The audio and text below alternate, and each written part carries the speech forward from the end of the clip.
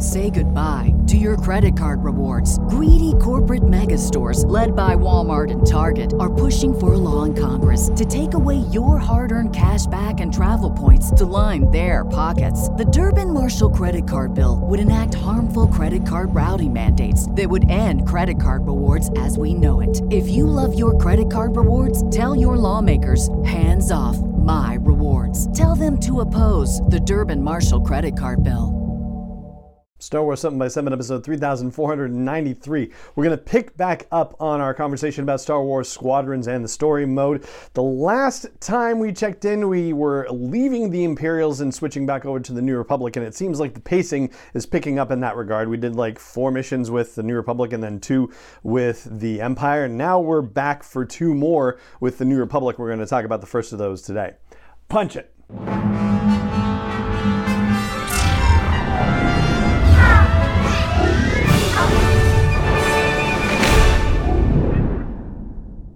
Hey Rebel Rouser, I'm Alan Voivod, and this is Star Wars 7x7, your daily dose of Star Wars joy, and thank you so much for joining me for it. So we're going to talk about Signal to Noise, which is the next section of the story mode of Star Wars Squadrons. We're back with the New Republic at the Nadiri dockyards, where they are constructing the Starhawk, the brand new class of capital ship that is going to dominate the Empire and I guess be able to go toe-to-toe with Imperial Star Destroyers and come out on top. The one that they're building in the Nadiri dockyards right now is a prototype model. There are 3 models that are going to come after that, which I think are both called Mark 1 models, or 3 that are both called. That's great. 3 that are all Mark 1 models, and those are the 3 that end up going to fight at the Battle of Jakku. This one, though, is the earlier prototype model, and we know now that the Empire is on to the New Republic, and Lyndon Javes and Ardo, the Fleet Intelligence Officer, also know that the Empire is on to Project Starhawk and trying to figure out where they are. And so as this particular story mode moment begins, Ardo and Lyndon are having a conversation, and Ardo has cause to say, "Lyndon, what have you done?" And Lyndon says, yeah, something to take her off the board. Teresa Carell, who is his nemesis, former protege over in the Empire. So come to find out that Lyndon Javes has a plan to trap Teresa Carell. And part 1 of the plan is what he's already done. He has sent out a message, and with the complete and clear intention of having it intercepted, but, pretending like it wasn't going to get intercepted by Imperial forces. It turns out he's aware of a secret listening post in the SLS system. This is not necessarily a new system. It actually got referenced in some Build the Millennium Falcon thing, according to Wikipedia, which is crazy and might even be worth discussing at another point in time. But this is only the second mention of it, and certainly the first time that it's been depicted in Star Wars Squadrons. So that message went out to that listening post. It was intercepted.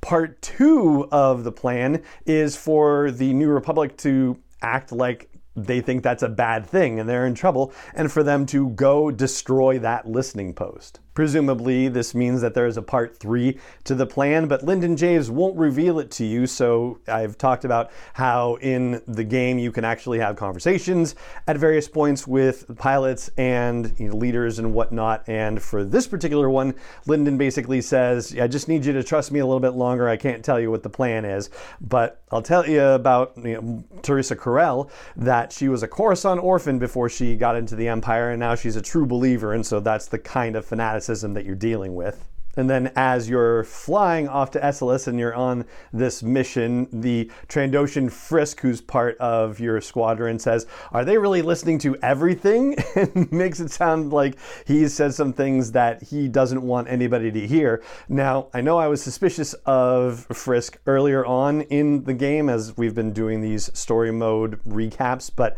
now it just seems like it's a comic relief situation. I don't necessarily think he is acting as an agent for the Empire, is going to double cross him yet. So we'll see if that bears out. And it just seems more like it's just meant to be funny at this point.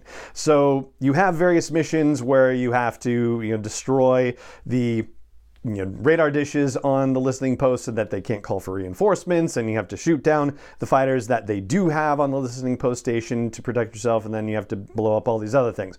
Well, it turns out that you blow up these thermal things and they're answer to trying to deal with that, because the station is going to overheat and blow up, is that they open a massive vent to let the cold of space try to help cool off the station, since these thermal regulators have all been blown up. And so what ends up causing or creating for you in that regard is a very similar experience to a Death Star trench run. Well, at least blowing up the thermal things is like going through the trenches in DS1, and then going into the vent to find, the reactor situation is like flying into the superstructure of the second Death Star in DS2, and your escape from it has all the hallmarks of that famous scene with the Millennium Falcon trying to get out in time, and you see through your cockpit viewport like the fire starting to gather, and you're just barely going to make it out of there, and you do, which is of course very exciting. So this particular mission, Signal to Noise, is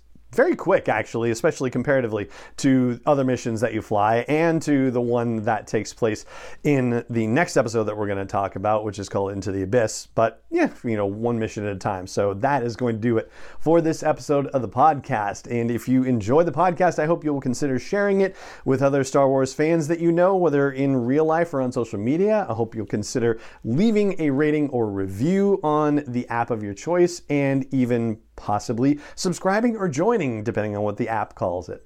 And it just remains for me to say thank you so much for joining me for this episode, as always, and may the Force be with you wherever in the world you may be. Star Wars 7x7 is not endorsed or sponsored yet by Lucasfilm Limited, Disney, or 20th Century Fox, and is intended for entertainment and information purposes only. Star Wars, the Star Wars logo, all names and pictures of Star Wars characters, vehicles, and any other Star Wars related items are registered trademarks and/or copyrights of Lucasfilm Limited, or their respective trademark and copyright holders. May the Force be with them. All original content is copyright by Star Wars 7x7. We hope you love it.